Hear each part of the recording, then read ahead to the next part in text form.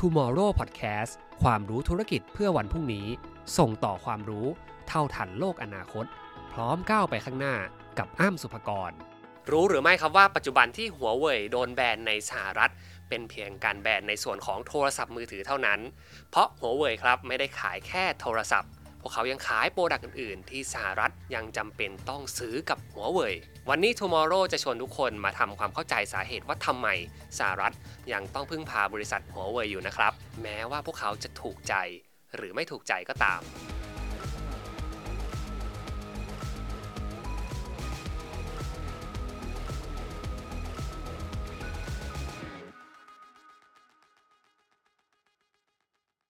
ก่อนอื่นชวนทุกคนมาทำความเข้าใจกันแบบนี้นะครับสถานการณ์ของสหรัฐกับหัวเว่ย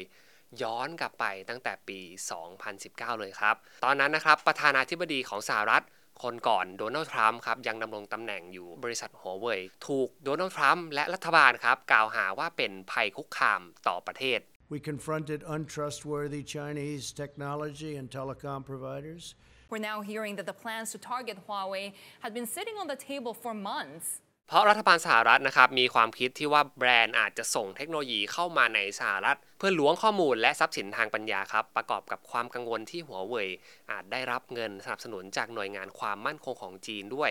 ทำให้รัฐบาลสหรัฐนะครับเริ่มสั่งคนในหน่วยงานราชการเลิกใช้ผลิตภัณฑ์ของหัวเว่ยพร้อมทั้งส่งคำเตือนเรื่องหัวเว่ยอาจเป็นภัยคุกคามไปยังประเทศพันธมิตรอย่างเช่นอังกฤษแคนาดาและอิตาลีเป็นต้นครับChina's highest profile brand is becoming the country's biggest target in the trade war with the United States. Tech giant Huawei is losing access to Google App. และแม้ว่าสถานการณ์นี้นะครับหัวเว่ยจะปฏิเสธทุกข้อกล่าวหาแต่พวกเขาก็ยังคงโดนแบนจากรัฐบาลสหรัฐนะครับทำให้โทรศัพท์มือถือของหัวเว่ยที่ผลิตหลังจากนั้นไม่สามารถใช้บางบริการของบริษัทอเมริกันได้เช่น Google เป็นต้นครับทำไม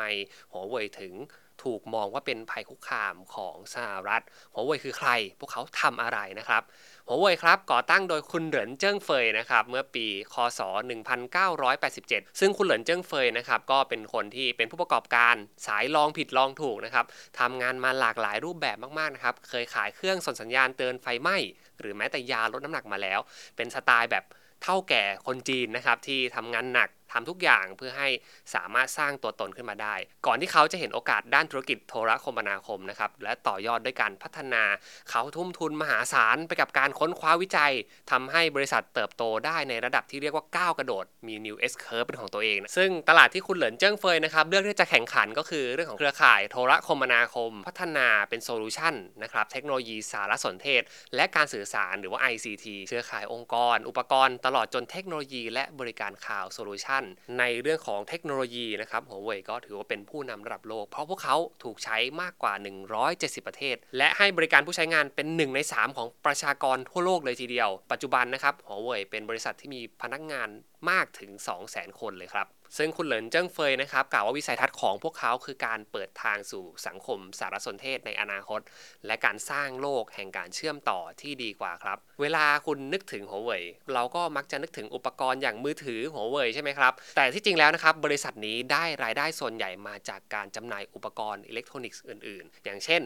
ระบบIoT หรือว่า Internet of Things นั่นเองเทคโนโลยีที่อำนวยความสะดวกในการสื่อสารระหว่างอุปกรณ์ในระบบคลาวด์ระหว่างอุปกรณ์ด้วยกันเองครับซึ่งตรงนี้นี่เองครับที่เป็นประเด็นให้สหรัฐไม่สามารถปฏิเสธการมีอยู่ของเทคโนโลยีของหัวเว่ยได้แบบ 100% เพราะพวกเขาเนี่ยยังต้องพึ่งพาหัวเว่ยในเรื่องของ IoT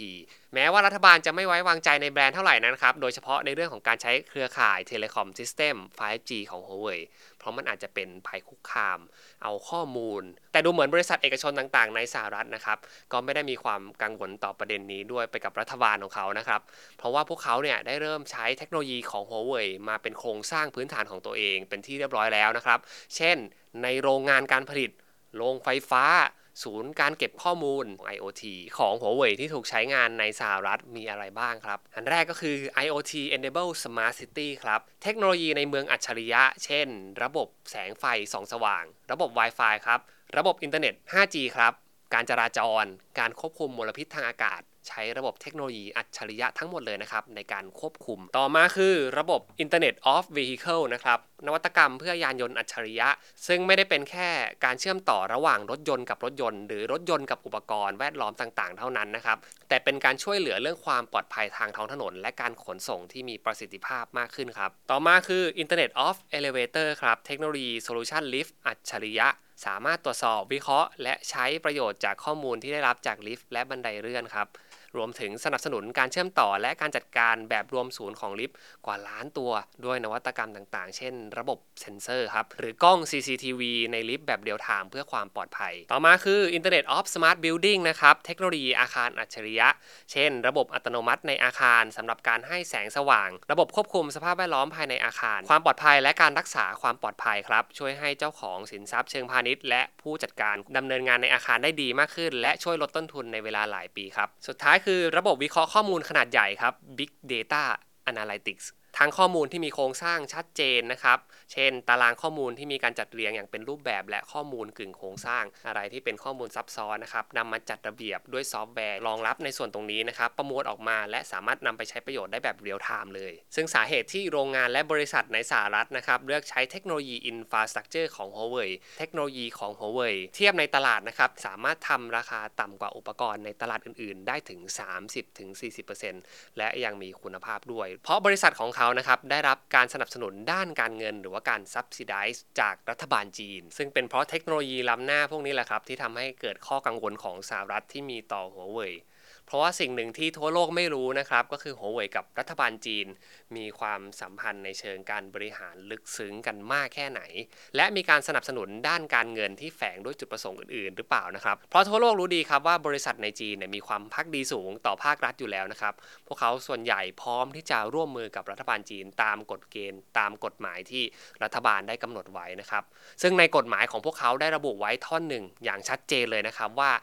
ทุกๆบริษัทในจีนรวมถึงประชาชนทุกคนครับต้องทำการสนับสนุนช่วยเหลือและร่วมมือกับรัฐบาลในการทำงานข่าวกรองของภาครัฐขีดเส้นใต้ตรงนี้เลยครับตรงนี้แหละเป็นประเด็นที่สหรัฐกังวลเป็นอย่างมากจากการแทรกแซงผ่านเทคโนโลยีของพวกเขาสิ่งนี้ครับ Huawei ไม่ได้นิ่งนอนใจนะครับได้เปิดให้ทำการตรวจสอบโค้ดระบบปฏิบัติการของบริษัท Huawei ให้ทางสหรัฐมาลองตรวจดูเลยนะครับร่วมกับหน่วยงานที่ชื่อว่า National Cyber Security Center เพื่อเช็คทุกความเคลื่อนไหวของบริษัทนี้ครับว่ามีการส่งข้อมูลไปให้รัฐบาลจีนจริงๆหรือไม่นะครับซึ่งจากการตรวจสอบอย่างละเอียดแล้วพวกเขาก็ไม่เจอนะครับไม่เจอข้อมูลที่เชื่อมโยงกับรัฐบาลจีนว่าจะมีการทำการแทรกแซงเอาข้อมูลไปใช้งานในเชิงภาครัฐอย่างที่ถูกกล่าวหาไว้ครับแน่นอนครับเพราะตรวจสอบไม่เจอ Huawei ก็มีสิทธิ์ที่จะปฏิเสธทุกข้อกล่าวหา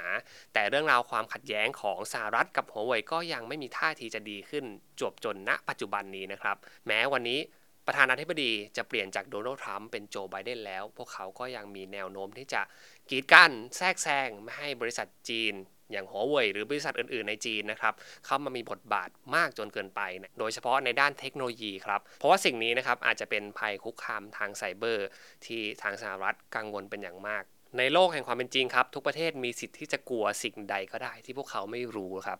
แต่ก็ไม่ควรที่จะมีรัฐบาลใดต้องเข้าไปยุ่งกับการค้าระหว่างประเทศครับเพราะความกลัวไม่ใช่เรื่องของข้อแก้ตัวครับเมื่อประเทศนั้นๆไม่สามารถแสดงหลักฐานได้ว่าอีกฝ่ายหนึ่งผิดจริงซึ่งความกลัวครั้งนี้ที่สหรัฐมีต่อ Huawei ไม่ใช่แค่เรื่องของความปลอดภัยเท่านั้นครับในมุมมองของผมแต่แท้จริงอาจจะเป็นความกลัวเรื่องเทคโนโลยีของ Huawei ที่เติบโตอย่างก้าวกระโดดหรือไม่นี่เป็นคำถามที่ผมอยากจะทิ้งท้ายไว้ในคลิปนี้นะครับถ้าว่าชื่นชอบคลิปนี้นะครับฝากกดไลค์กดแชร์กด Subscribe ให้กับรายการ Tomorrow นะครับรายการที่จะพาทุกคนไปเรียนรู้ความรู้ธุรกิจใหม่ๆทุกๆวันไปพร้อมๆกันรายการนี้จะทำหน้าที่เป็นกล้องส่องทางไกลให้วิสัยทัศน์ของคุณชัดเจนมากยิ่งขึ้นนะครับสำหรับวันนี้อ้ำสุปกรณ์ลาทุกท่านไปก่อนแล้วครับสวัสดีครับ